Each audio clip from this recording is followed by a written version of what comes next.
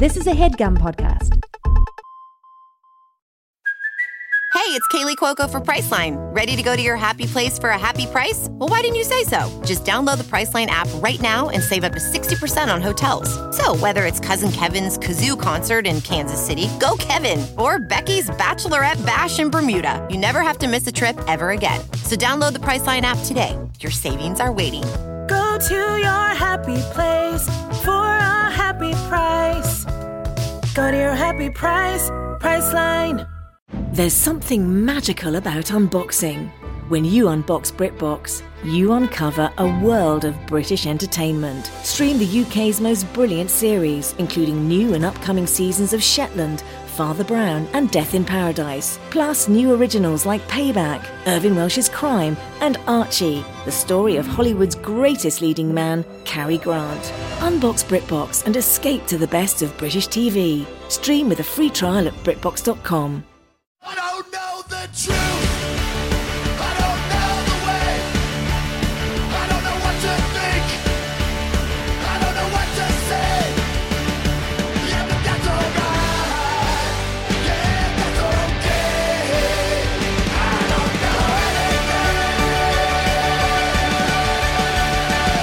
Hello, everyone. Welcome to Factually. I'm Adam Conover. So happy to have you join me on the show once again as I talk to an amazing expert and learn all the crazy shit that they know that I don't know. Let's jump right into today's show. You know, there's this narrative that we're all hearing now that soon super powerful, human replacing, godlike artificial intelligence is inevitably going to come. And so we need to get ready. We gotta prepare ourselves for the advent of the AI super being on planet Earth. You hear it all the time. You know, Andrew Yang ran an entire presidential campaign on the idea that AI is coming soon. So we need to start just giving people money because there aren't gonna be any jobs for humans left to do once AIs are, driving all our forklifts and whatnot. Elon Musk is constantly making headlines by saying AI is coming soon and we're unleashing the demon and we must beware. And more we see big promises about AI in almost every consumer product under the sun, from self-driving cars to our cell phones to, like Photoshop has AI crap all over it now. But is it really a guarantee that this version of AI, a super intelligence that is going to replace humanity at every human activity, is that really inevitable? Is that something that is destined to happen? Or is it a choice? Is it something that we are choosing to make manifest? Well, on the show today to answer that question, we have Glen Weyl. He's a researcher who has one of the greatest titles I have ever heard. He works for Microsoft, and his title is Office of the Chief Technology Officer, Political Economist, and Social Technologist, or Octopest. I'm sure there's a story behind that title, and no, I did not ask him about it. My mistake. You'll have to go Bing it to find out the answer. But without further ado, please welcome Glen Weyl. Glen, thank you so much for coming on the show. It's my pleasure, Adam. Okay, let's jump right into it. You wrote a piece for Wired a little while back entitled AI is an Ideology, Not a Technology. It's a very provocative title. What do you mean by that? And what do most people misunderstand about AI, the way that we use it today in our daily discourse? I mean, I think the reality is most people don't know what AI means exactly anyways. Everyone has a pretty vague notion of it. Most people literally just think it's the robots are going to kill us. That's like, most people will say that, and then that's about it. Yeah, well, that's I think I would say probably most people don't even have the robots are going to kill us. They just think it's some weird techie word. And then I think, most of the rest of the people think the robots are going to kill us. And then anyway, but I think that what AI really means within like the technical communities that are developing it and the people that are investing in it is like quite different from what the like usual description that people superficially give of it. I mean, a lot of people say, oh, wow, there's this amazing stuff. Like there's these neural networks that are like recognizing people, or there's, or sometimes, companies will just refer to pretty much all digital technology as if it's AI or something like that. You use the example that a couple years ago, like something that, you know, would make one image look like another image, or image recognition technology, that sort of thing. 5-10 years ago, we would have just called that image processing. Like, oh, there's some fancy image processing like Photoshop. And now we call it AI. Like, wow, you know, Instagram has AI to make me look like a bunny rabbit, or, you know, can identify your face using AI, or that kind of thing. And it's just become a different way of labeling the same old technology to some extent. Yeah. And in fact, what used to be called AI, which was these like logical systems that like, you know, would diagnose you, it would ask you a bunch of questions, that used to be called AI. That stuff's no longer called AI. And anything that's like cool and new just gets called AI. So like, that's not a very useful definition. That's basically just like calling all technology AI. And in fact, the people who are like actually building these things and investing in them, that's not what they're trying to achieve. They have a very particular vision, which is that they want to create autonomous systems that like operate independent of a lot of people's, you know, oversight or involvement, and that achieve intelligence that's like human level on a lot of different things. And that vision, that like that's what we're trying to achieve, I claim it's not actually technology. It's not anything specific. It's like an ideological vision of the future. It's like that's a particular set of ideas one has about how technology should be used. It's a goal that one would have of technology, not like, it's like if I was going to say, I don't know, everyone should all ride Segways all the time and no one should walk anywhere. That's not like a statement about technology. That's a statement about how I think technology should be used. Yeah. Another way of putting it is like, going to Mars is not a technology. Going to Mars is like something you want to do, right? Yeah. And like you might invent some technologies to do it. And like, in fact, this is a great example. Think of the Apollo mission. The Apollo mission was not a technology. The Apollo mission was a goal. We wanted to go to the moon. And like we invented all sorts of stuff along the way. A lot of it was like really useful in all sorts of other applications, like the GPS, which had nothing to, like nobody thought that had anything to do, came out of, indirectly out of the Apollo project. But like, you know, going to the moon was the goal. And like AI is like a goal set. It's like something that we're all trying to achieve together. It's not a specific technology. Yeah. What a strange thing. The strangest thing about it is that it's so often talked about as being inevitable. I mean, we had one of the candidates for the Democratic nomination a couple years ago literally ran on AI is inevitable. Like it's going to replace all of our jobs, and so we need to start cutting people checks because no one is going to be able to work anymore because AI is going to do it for us. And my reaction to that was always like, why would that be inevitable? Like, why would that be? What math equation says that that's going to happen? Like, that doesn't seem, as you say, that sounds like an ideology about like, that seems like something you make happen. It doesn't seem like something that naturally follows the progress of technology. Yeah, I mean, I think most claims about what's inevitable in technology are like wrong. And in fact, there's like a long history of people who want to make something happen saying that it's inevitable. Like the way. Oh yeah, that's what you do when you want to make something happen. That's like every political candidate says, well, and our energy will overwhelm the opponent and, you know, we're destined to win and et cetera. Like if you're in any kind of conflict and you want something to happen, you say it's going to be inevitable that the forces of nature are on your side. Yeah. And this comes back to Marxism, and ideology. Like Marxism is the original example of that, right? It's that the inevitable course of history is that, you know, communism will supplant capitalism. Yeah. And we're just, you know, helping it happen in the right way or something like that. And that's exactly ideology, not science. Yeah. Exactly. So, okay, that's starting to make more sense to me why that statement, okay, AI is going to take over and do XYZ instead of humans. Well, when someone says that, they're not making a scientific prediction. They're making a statement about here's what they want to happen and what they are going to make happen. Is that your argument? Yeah. Well, let me give you an example. So the canonical, like the definition of success in AI is usually this thing called a Turing test.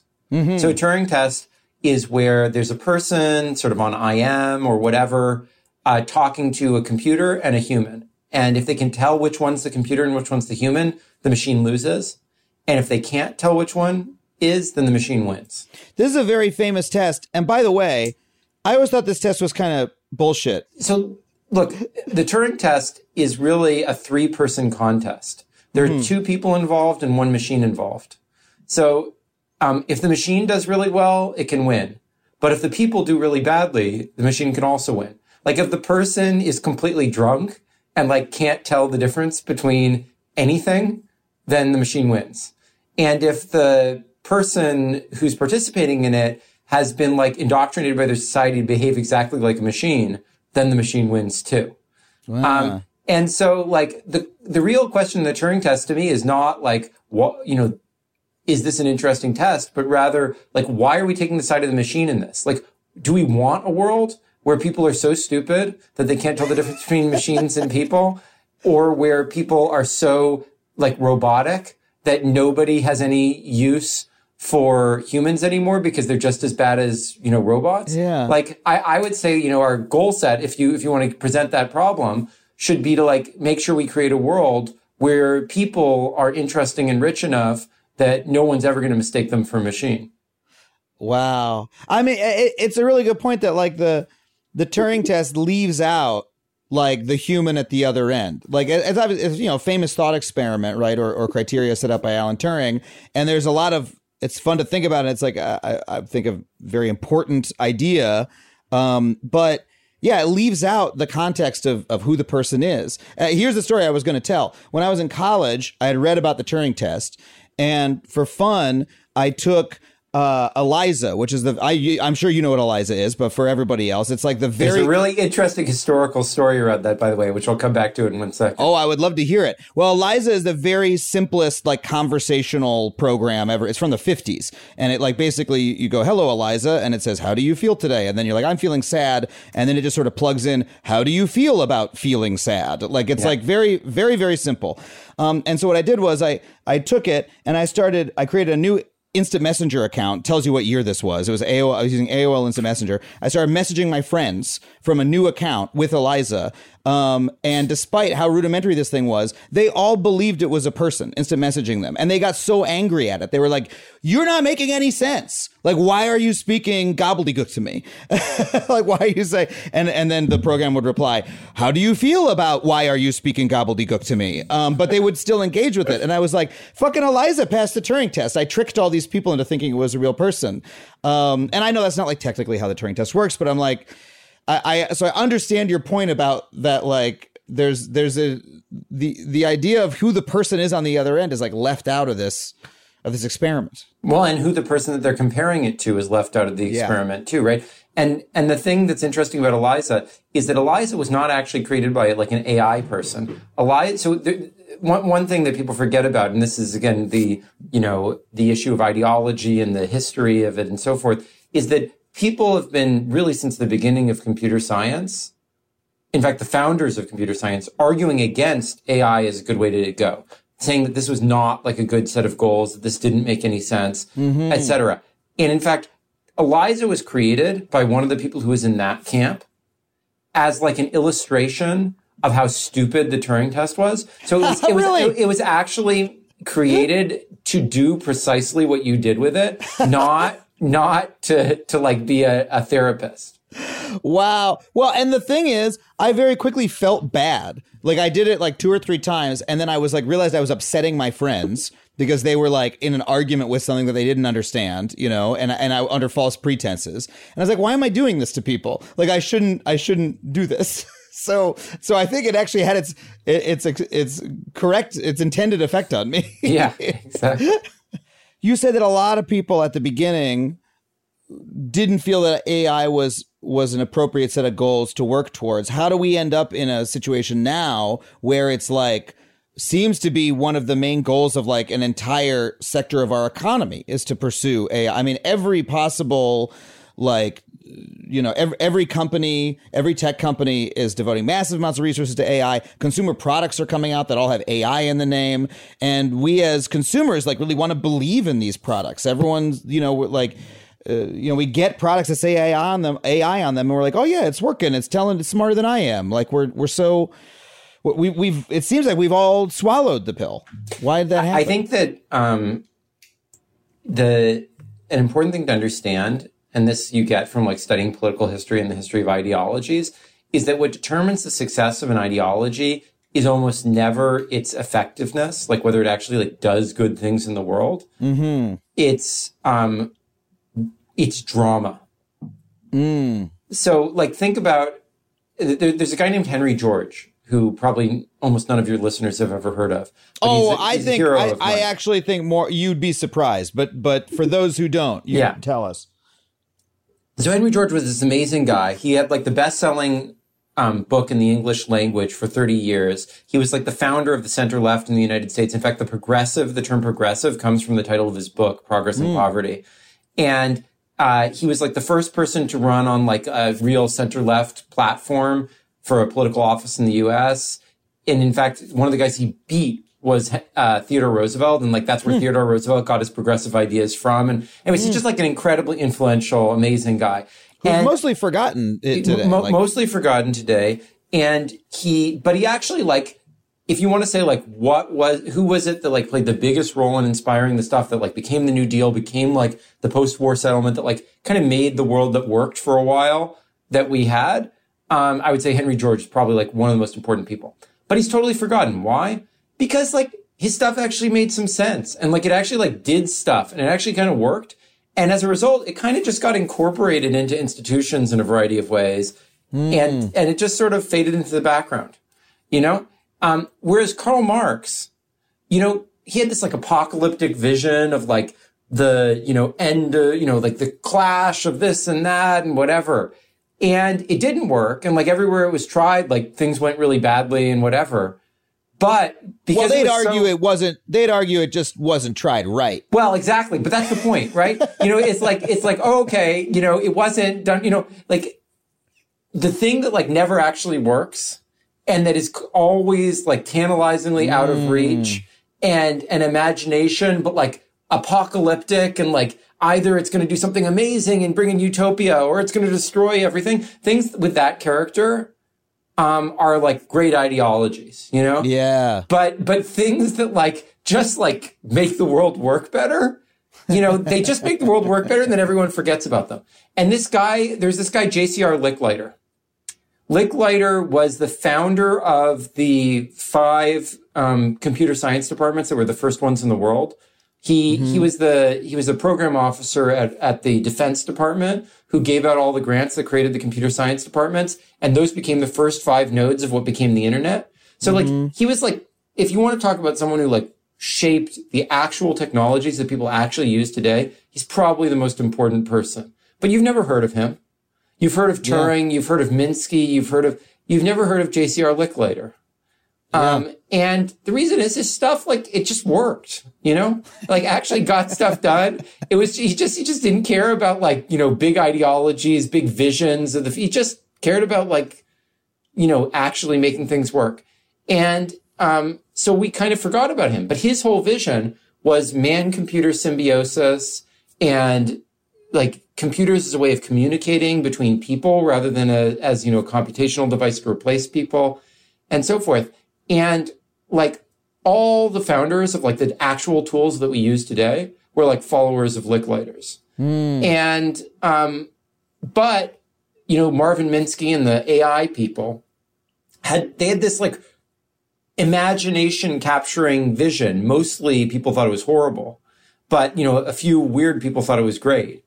And that's sort of like the same thing has happened with Marxism. You know, it just came to be the ideology that everyone talked about, mostly because people were scared of it, but partly because people were attracted to it, you know? Well, and it's fun to talk about. Yeah. You know, like, and by the way, there's a lot of value in talking about those ideas, but it's like brain Velcro.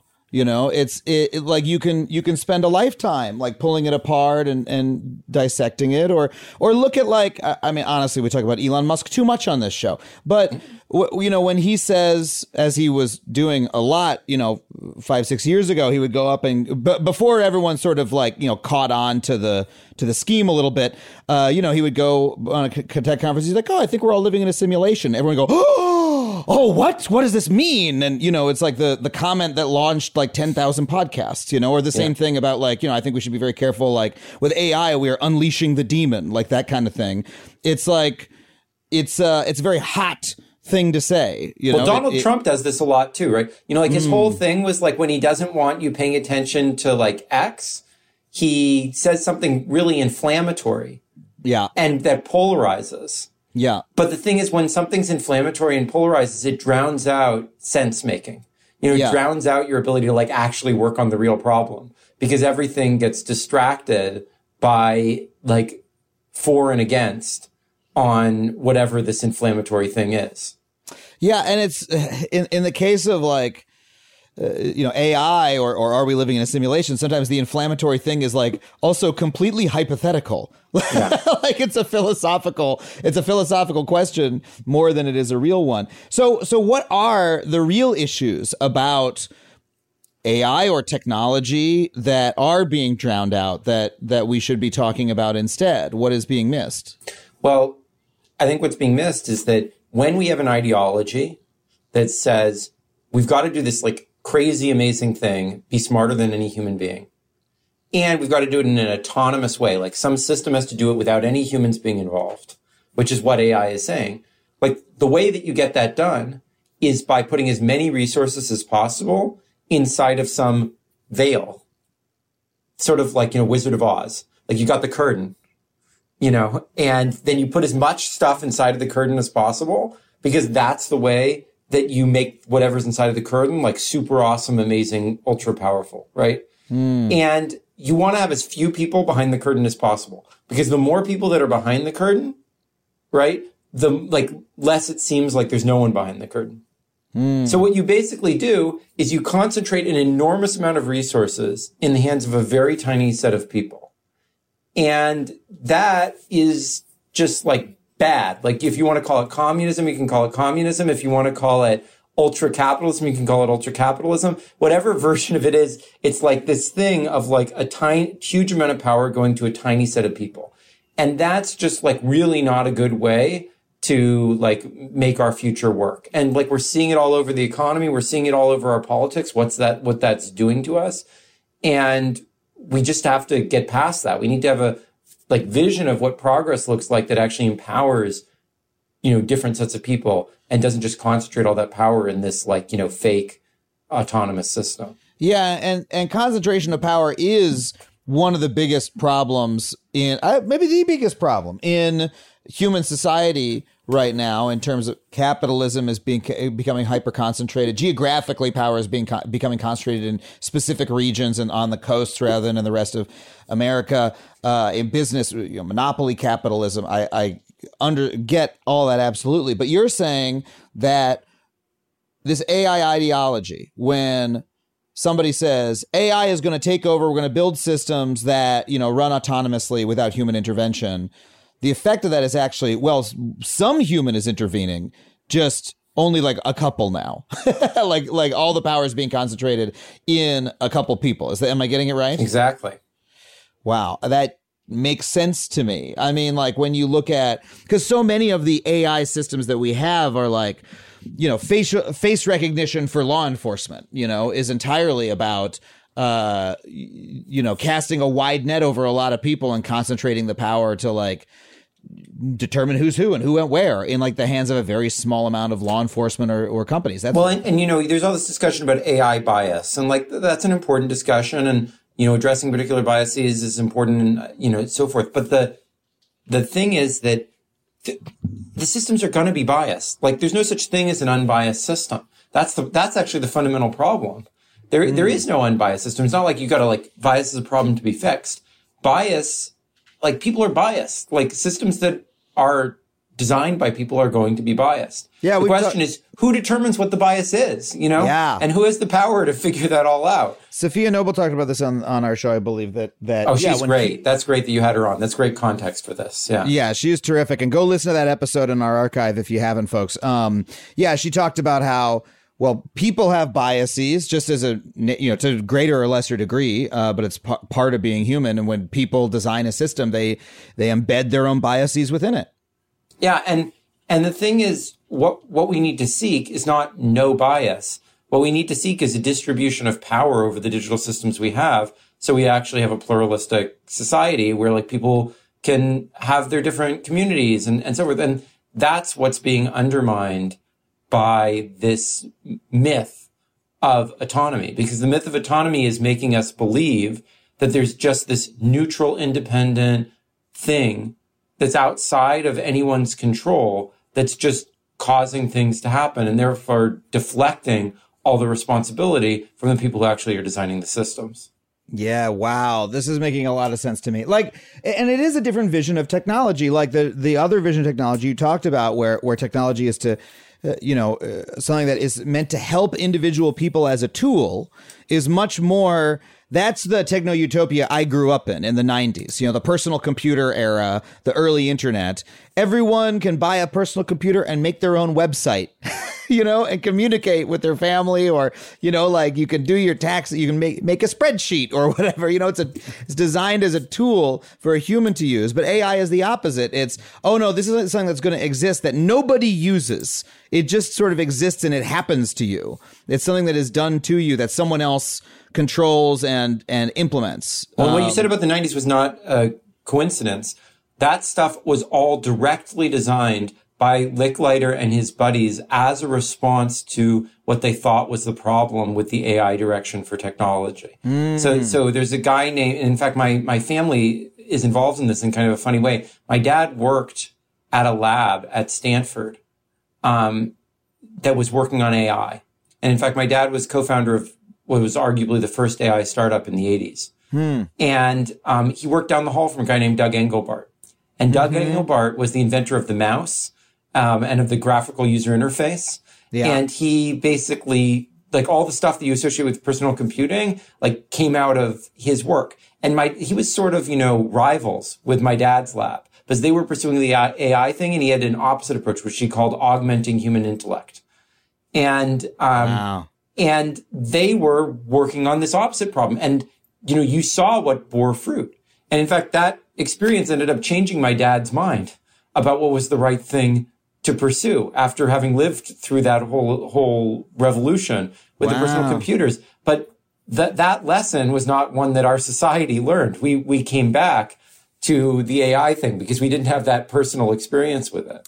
Well, we learned it for a while, but what else this reminds me of is I'm a fan of science fiction literature, and I used to read like old Isaac Asimov stories and stuff like that. And I was always really struck when I read these in the 90s and early 2000s. I was really struck by the version of a computer from that era it's always called like OmniVac, and it's like a giant computer that you talk to. Like there'd be science fiction short stories where like there's one enormous computer and everybody has like a little teletype to it where they can ask it questions, and it like, oh great OmniVac, tell me the answer to this or that, and it's like the answer is 42. It was referenced in Douglas Adams. But as a kid, I was like, well, that's stupid. That's not how, like, Isaac Asimov was dumb. That's not what computers turned out to be. They turned out to be like, you have your own little computer that like you can do whatever you want with. It's not some super intelligence. But when you describing this to me, I'm like, oh, that actually was in the air. That was what some people were trying to build, and they just ended up losing to all of our benefit. But now the people who want the one giant supercomputer that we're all praying to like a god, those people are back, basically. Yeah, and under the title of inevitability of AI and whatever, we're all funneling all the resources of our society into the hands of the people with that bizarre, scary, apocalyptic vision. Yeah. Wow. Okay, let's take this moment for our break, because I have a lot of momentum that I want to ask you more about, and I don't want to start a new line of questioning before the break. I want to go read some ads for car insurance or whatever and come back and keep grilling you, because this is wonderful. Can I read one poem before as we leave the readers? No guest has ever asked if before the break they can read a poem, so I'm going to grant it because I really like this request. Read the poem, please. So this, I think, captures the spirit of what we should be doing with technology. This is from Taiwan's digital minister, Audrey Tong. It's her job description. She says, when we see the Internet of Things, let's make it an Internet of Beings. When we see virtual reality, let's make it a shared reality. When we see machine learning, let's make it collaborative learning. When we see user experience, let's make it about human experience. And whenever we hear that the singularity is near, let us remember the plurality is here. That was beautiful. On that note, we're going to go to break. We'll be right back with more Glen Weyl.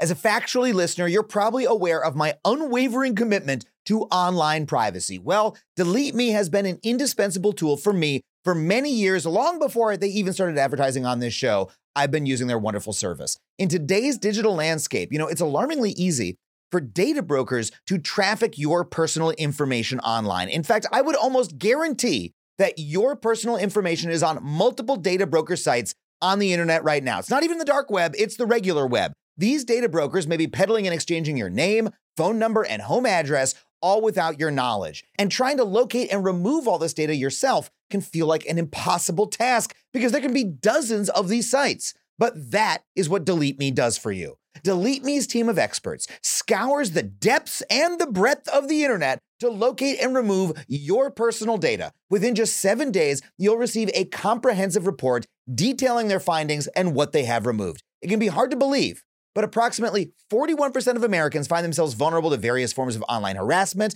and this means doxing, scams, and even identity theft, all of which pose significant threats to your financial security and could potentially derail career opportunities. I used to get weird people calling my cell phone all hours of the day or night until I signed up for Delete Me, and it cut it right out. So if you want to safeguard yourself like that and live with the peace of mind that experts are hunting down and removing your personal information every 3 months, then check out Delete Me. Go to joindeleteme.com/Adam and get 20% off for all consumer plans with the code Adam. That's joindeleteme.com/Adam.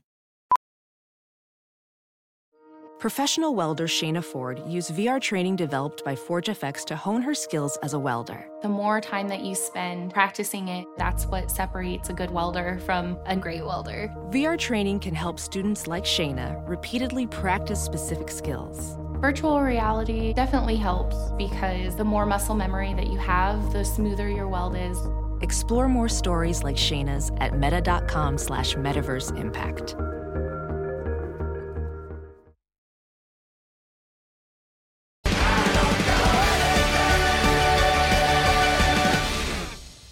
Okay, we're back with Glen Weyl. I've read a couple ads. Before that, you read a poem, which is much more nourishing than an ad, frankly. I'm curious why you mentioned that this is the poem was written by a Taiwanese person, someone working for, you said, the Ministry of Information? She is the digital minister of Taiwan. Digital minister of Taiwan. Why? I know that Taiwan has come up in your work. Tell me about why Taiwan is an inspiration for you. We need more than anything not to talk more about AI and how stupid it is, et cetera, but to show people a better way. People need to start talking about and focusing on what actually matters. And Taiwan is the society in the world that I think is most effectively showing a different way of doing things. And this woman has an incredible life story. But really encapsulates both in her life story and in the work she's done there, I think, everything that we should be aspiring to in the way that we design our digital society. So what is it that they're doing in Taiwan that is so wonderful?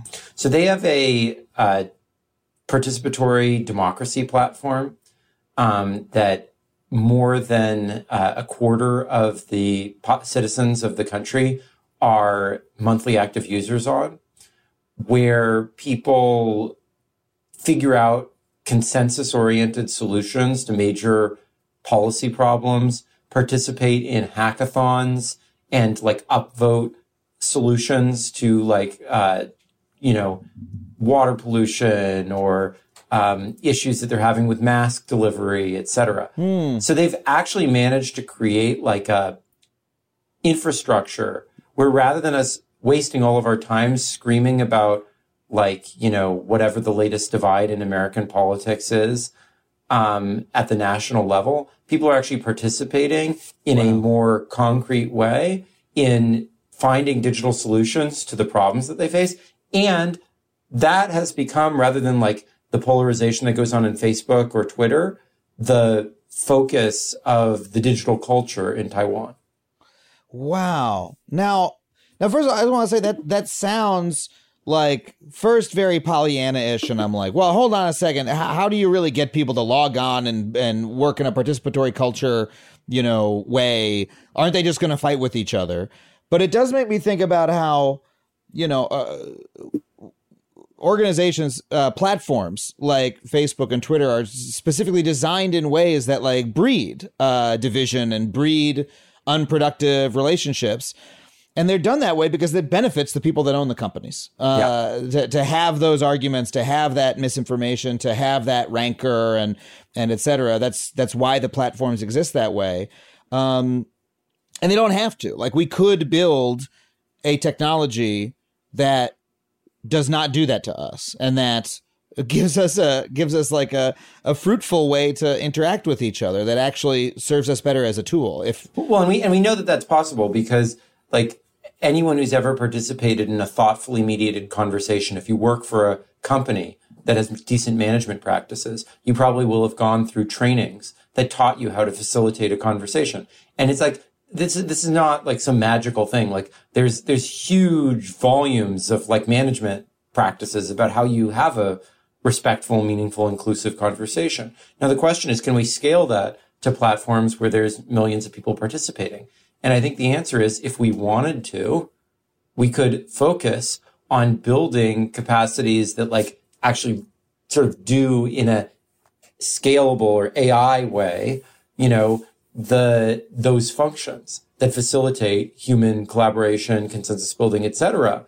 But if instead what we do is we say, oh, we've got this set of incentives to just sell ads to people, and now let's just throw an optimization engine at it and do it in the smartest way possible for that given goal, then you're going to get the information ecosystem that we have, Yeah. Well, look at an example of that is maybe Wikipedia as a shining example in American or really worldwide internet culture, but it started in America, that like, Wikipedia is, there's technology behind it, but the technology hasn't changed that much since, 2003. It's really like a set of values and a set of community standards that facilitate discussion and conflict resolution. And Wikipedia has its problems. It has a very non-diverse volunteer base and et cetera, et cetera. But that it's created a resource that we think of as being a technology resource, but could only have been created by people. Like, the thing is that like everyone is like, oh, Google, blah, blah, blah, AI, blah, blah, blah. But if you actually look, there's been some economists who've tried to study this, computer scientists and economists. They find that something like 40% of the value that people get out of internet searches comes from Wikipedia articles. Of course it does. So like you go to Google and whatever, and we're like, they're worth, trillion, whatever dollars. But like most of the actual value there, as opposed to the crap, is coming from something that's built on a completely different set of principles, not around AI optimization, not around profit maximization, but around like building thoughtful community. And imagine we could scale that process and we could have 1,000 Wikipedias rather than 1,000 Google features. Yeah. Think about how much better of a world we'd have. And that's what they're doing in Taiwan. And putting it that way, by the way, it's too much fun to rag on the AI. I know you said we shouldn't just do it, but it is too much fun to do it. Because, so much of Google, just their search product over the last 10 years has been like, we use sophisticated algorithms to give you the answer you want before you even search for it. Like, we put the answer right there on the screen using AI, blah, blah, blah.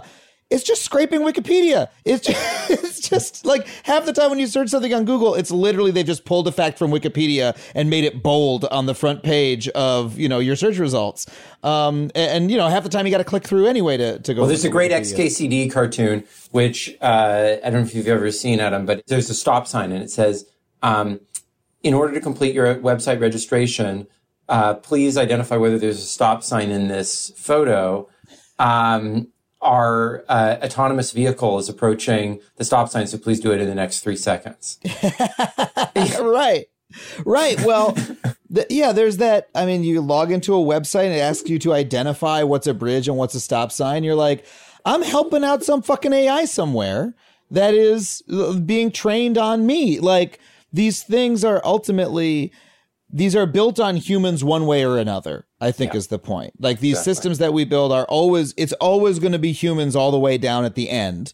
at the And the recipient question is technology. whether we conceal that and undermine the dignity Yeah. and participation and voice and agency of the people involved, and only give voice and agency to the geniuses who create the system. Or do we recognize all those people, realize that it's their actually thing, lift them up and magnify their voices, Yeah.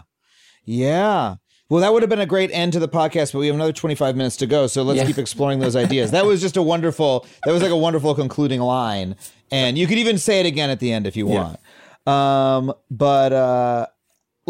there any positive examples of things that are called AI, even frivolous ones that you think are, well, hold on a second, this is like another way to do it. This is a good way to do it. Or is that entire term, you're like, I just would love it if nobody ever said it again?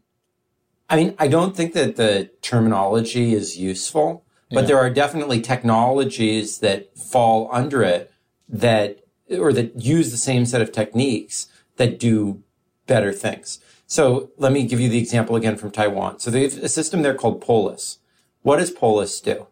It's a Wikipedia-like structure, but where there's sort of active moderation using some statistical techniques, things that people would usually call AI. So what happens is that anyone, imagine we're talking about gay marriage or something. People can enter in, here's what I think about gay marriage, right? Mm-hmm. And then people can say, do I agree or disagree with someone else's statement? And based on their responses and the language and the thing, you can then cluster these together. And you realize, okay, well, there's this population of 1 million people, but there's only really 10 opinions, more or less. Everyone's there's 1 or 10 things that everyone's saying. And then you can actually identify which of these is the most articulate way of saying it based on what people are voting for, right? And then you can read those 10 statements, right? You can't listen to 1 million people, but you could read those 10 statements, right? And then you can have people say things again. But then you can score the next things, not based on how many votes did you get, but how diverse across the groups from the first time are the votes that you got. So that you actually get points if you manage to get support from people who are coming from different things. We're not just repeating and digging ourselves into the same position, but we're actually creating new positions that cut across the existing divides. I see. And if you iterate a system like that, you can get pretty quickly to at least some rough notion of consensus on most issues. And it's come up with some really brilliant things. So one example, take the gay marriage case, is that they went through a system like this. And in Taiwan, a very traditional Confucian society, there's this notion that when 2 people get married, their families automatically get married as well. Because, there's this whole notion of extended families in the Confucian tradition and so forth. But the thing is, a lot of the younger generation don't really believe in that. And they want to just be able to marry. But then the older generation say, oh, well, do we want to be forced into this extended family relationship that goes through, a gay marriage? And so what they ended up coming to using this type of a thing was that they actually separated out the marriage of the individuals and a separate contract that was signed by the extended families. And so that gave the freedom to, a gay couple to marry. But it also gave the freedom to the family to say, look, we don't want to be joined together at this moment, or we do. And that's the sort of win-win solution that these types of processes can lead you to if you have the right incentives. And so this is a technologically assisted sort of method of policy making, where it says, hey, let's poll people in this specific way, let them participate and see what we can come to. But it's technology designed to form consensus rather than divide folks. Exactly. As a tool. Yeah. But the thing is, there was AI in there, but you almost probably lost track of the fact that there was even AI in there. Because the thing is, the focus was not on the AI. The focus was on helping people build consensus. And then we built whatever tools we needed to do that, right? Yeah. And that's how I want to see technology be used. Not let's get it to some human capability or whatever, and then figure out what to do with it. Because usually the easiest thing to do if you've built something to imitate a human ability is to unemploy the people whose ability you're imitating. You know, whereas if you say, no, our goal is to help people reach consensus, Now, maybe you'll unemploy a few facilitators, but like, that's not the main thing that's going to happen. The main thing that's going to happen is you're going to get a more cooperative society. And it's not saying no one ever gets unemployed by technology, but if technology is built with the goal of imitating human capabilities, it's probably pretty likely that it's going to replace a lot of people. Whereas if it's built with the goal of facilitating like some kind of human cooperation, it might unemploy some people. Probably the main thing it's going to do is facilitate the cooperation. You know what I mean? Right. We can choose the goal of the technology that we create. We don't need to create technology that is going to harm humans. Like we could just not create technology that's going to put humans out of business. We could create technology that is going to help humans become better, help humans do more. And of course there might be unintended consequences. And I'm not saying you can predict everything. And of course you need to worry about, but like, why set up the goal as being replicating every human capability? Why not set up the goal as being fostering a diverse, pluralistic, democratic society where people cooperate with each other and hear each other's perspectives in a way that can lead to reasonable consensus? Yeah. I think that's a very wonderful vision. It's a very wonderful vision. But we still somehow seem drawn to the AI model in so many ways. Like people seem to want to believe it, you know? Like we talked about on this show before, the way that we tend to trust technology more than we should. You know, the example of people following their Waze directions into a lake, right? Or even just in, you know, I know so many people in LA traffic who religiously follow Waze, even though I do not believe it gets you anywhere any faster. Right. But the fact that an app, because you're making left turn after left turn, there's no way you got to wait 5 minutes every time you make a left turn. You're wasting time. Just go straight. Like, it doesn't matter if there's like less traffic on that street. Yeah. But the fact that a piece of technology is telling them this will be the fastest way relieves anxiety from them. Right. Because now they're not worried that there's a faster route somewhere. People seem to like to be told that, or even, I don't know, a very, this is the most trivial example, but something that really bothered me as a comedy writer was that for a couple years, there was all this stuff, all these posts on Twitter. I taught an AI to write a Seinfeld episode, and here's what it spit out. And then it would spit out a couple, you know, there would be a post of a couple pages of like fake Seinfeld episode that was like, oh, it's so funny because look how stupid the computer is, right? And I was looking at this, knowing a little bit about AI text generation and knowing a lot about comedy writing. No fucking computer wrote this. All right. Like, a person wrote this. The person who made this post wrote the thing. Maybe they used a program as basically magnetic poetry, kind of, where they let it generate and then they picked and chose their best things. Right. Yeah. But at the end of the day, a human did it. But we all love to imagine that a computer did. And so everyone just talked about it as though that's what happened, even though it didn't, right? We seem to have some attraction to this idea. Well, and it goes way back historically, way, way back. So there's a great piece by Edgar Allan Poe in the 1830s, in which, he basically says that like everybody's obsessed with this thing called the Mechanical Turk. So the Mechanical Turk was this person hiding under a chessboard. And he was, claiming that it was playing chess, right? And I'd have to find his phrase exactly, but he says that everyone, all the great technical geniuses think this is the greatest thing that people have ever created, is this thing that's totally independent of human agency and is playing chess.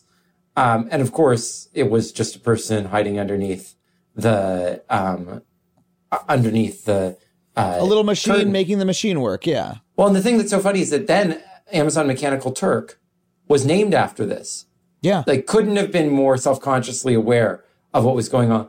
And yet, nowadays, everyone thinks that everything that's done by Mechanical Turk was just like some magical thing that came out of the machine rather than paying any attention to the people who actually do the work.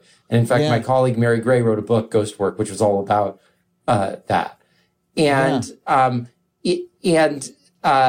there's a great story by E.M. Forster in the turn of the century called The Machine Stops that I really recommend to everyone. It's 10 pages long, and it's one of the best science fiction things ever written. It totally anticipates the Matrix and everything else afterwards.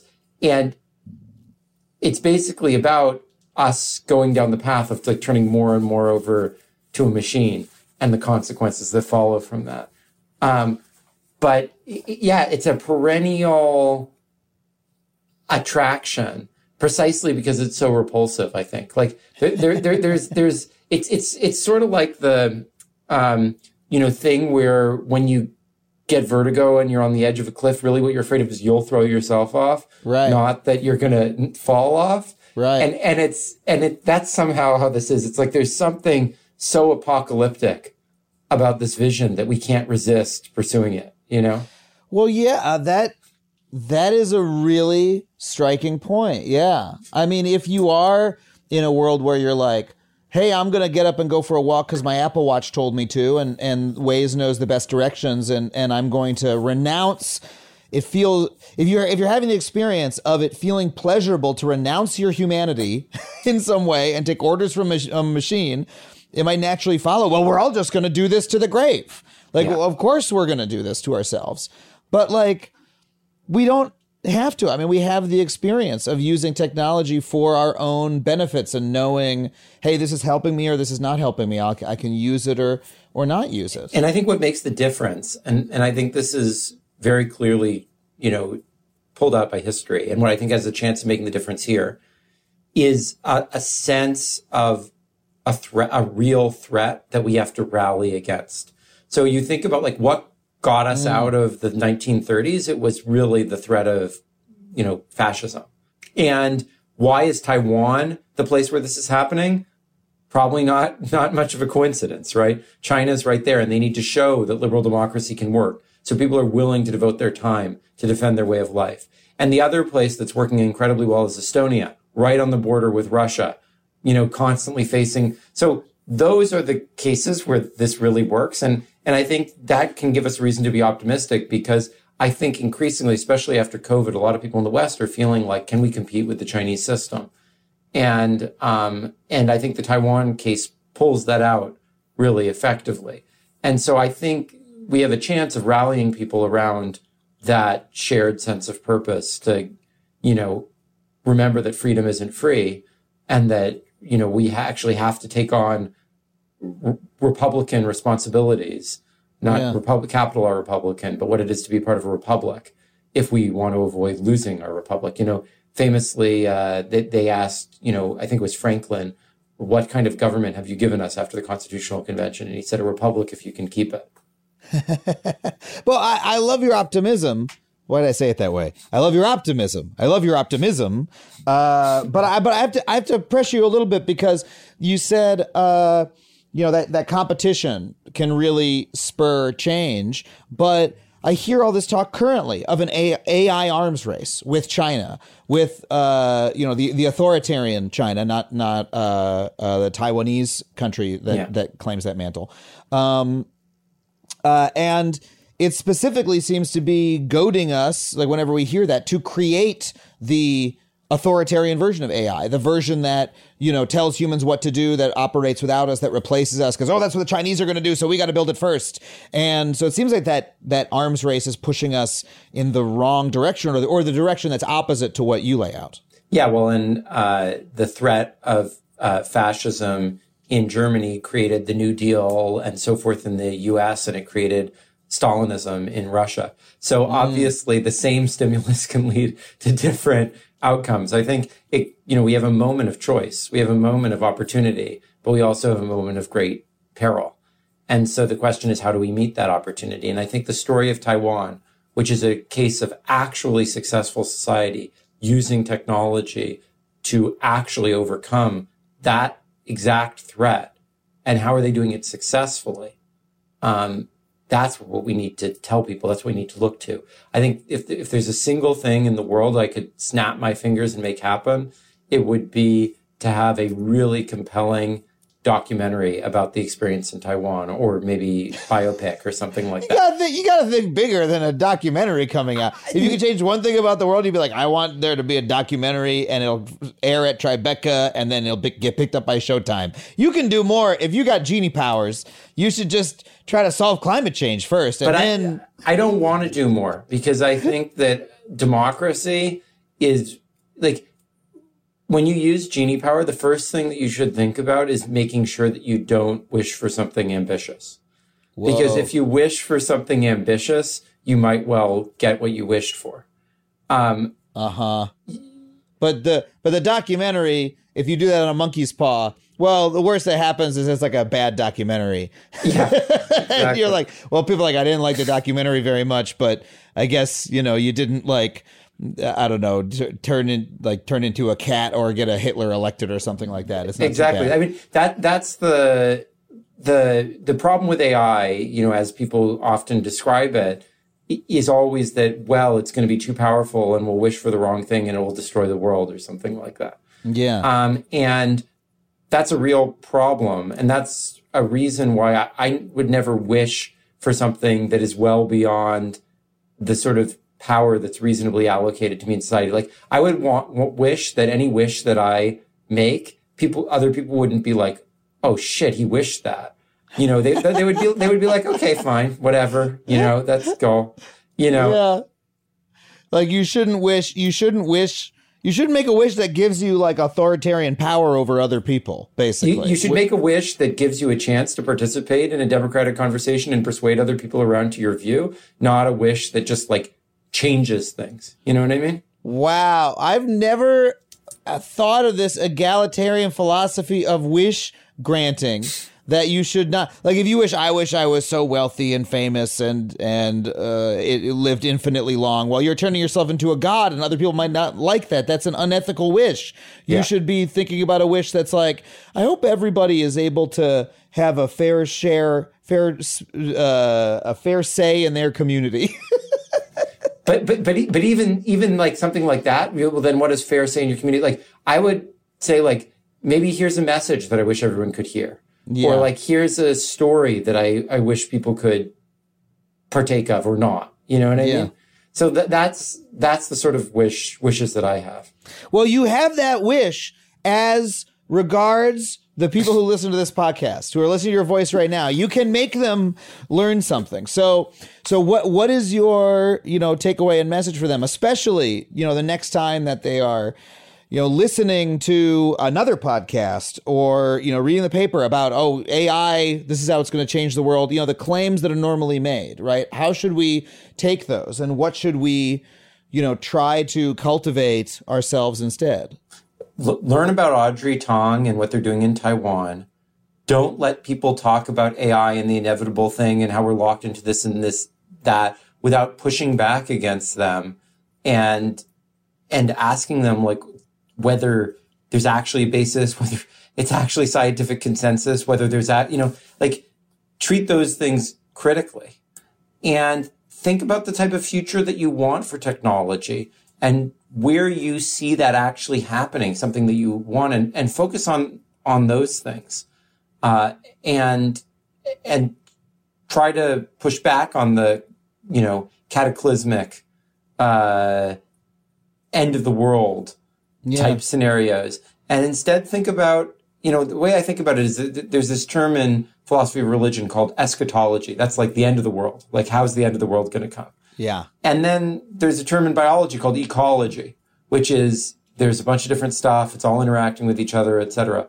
Like, try to think more of an ecology than an eschatology. Don't think of like the one thing that's going to be the end of it all. Think about how we get more and more richness and diversity and cooperation and so forth.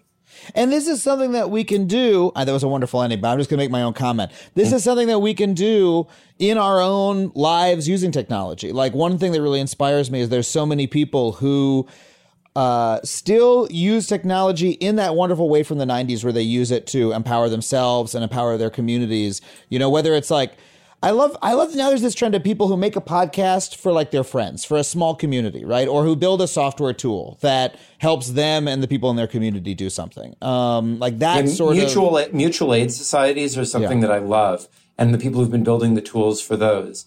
And I think what we, if you want to ask what should we do on the big picture public policy level, I think the thing we need to do most of all is empower and scale those best community-oriented things, not take some sweeping action. You know what I mean? Yeah. Like, we need to lift up all of the things that are actually doing the good work at those community levels. Yeah, that's such an optimistic vision, and I really appreciate it. And you gave me a lot to think about and connected a lot of topics that we've had on this show before, a lot of names that have come up in the past in a really exciting way. So thank you so much, Glen, for coming on the show. Where can people find out more about your work? Where can they support what you do? Check out Radical Exchange. It's a global social movement of people trying to do all this kind of stuff. And we've got a paper coming out that's tentatively titled How AI Fails Us. That'll probably be out in a month or two, with a whole bunch of people from all different walks of life, including many of the top experts in AI, all sort of trying to do this pushback together in a coordinated way along some of the messages I talked about today. Amazing. Thank you so much for being here, Glen. My pleasure.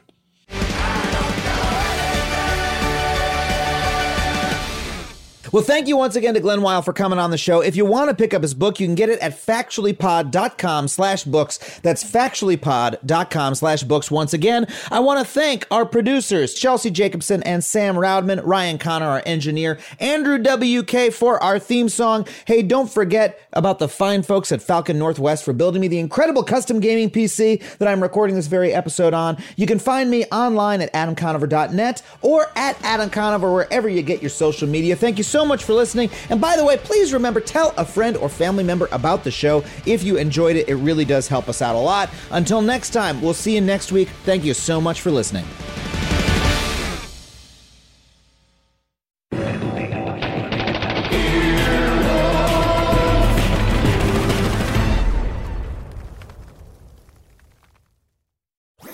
That was a HeadGum podcast.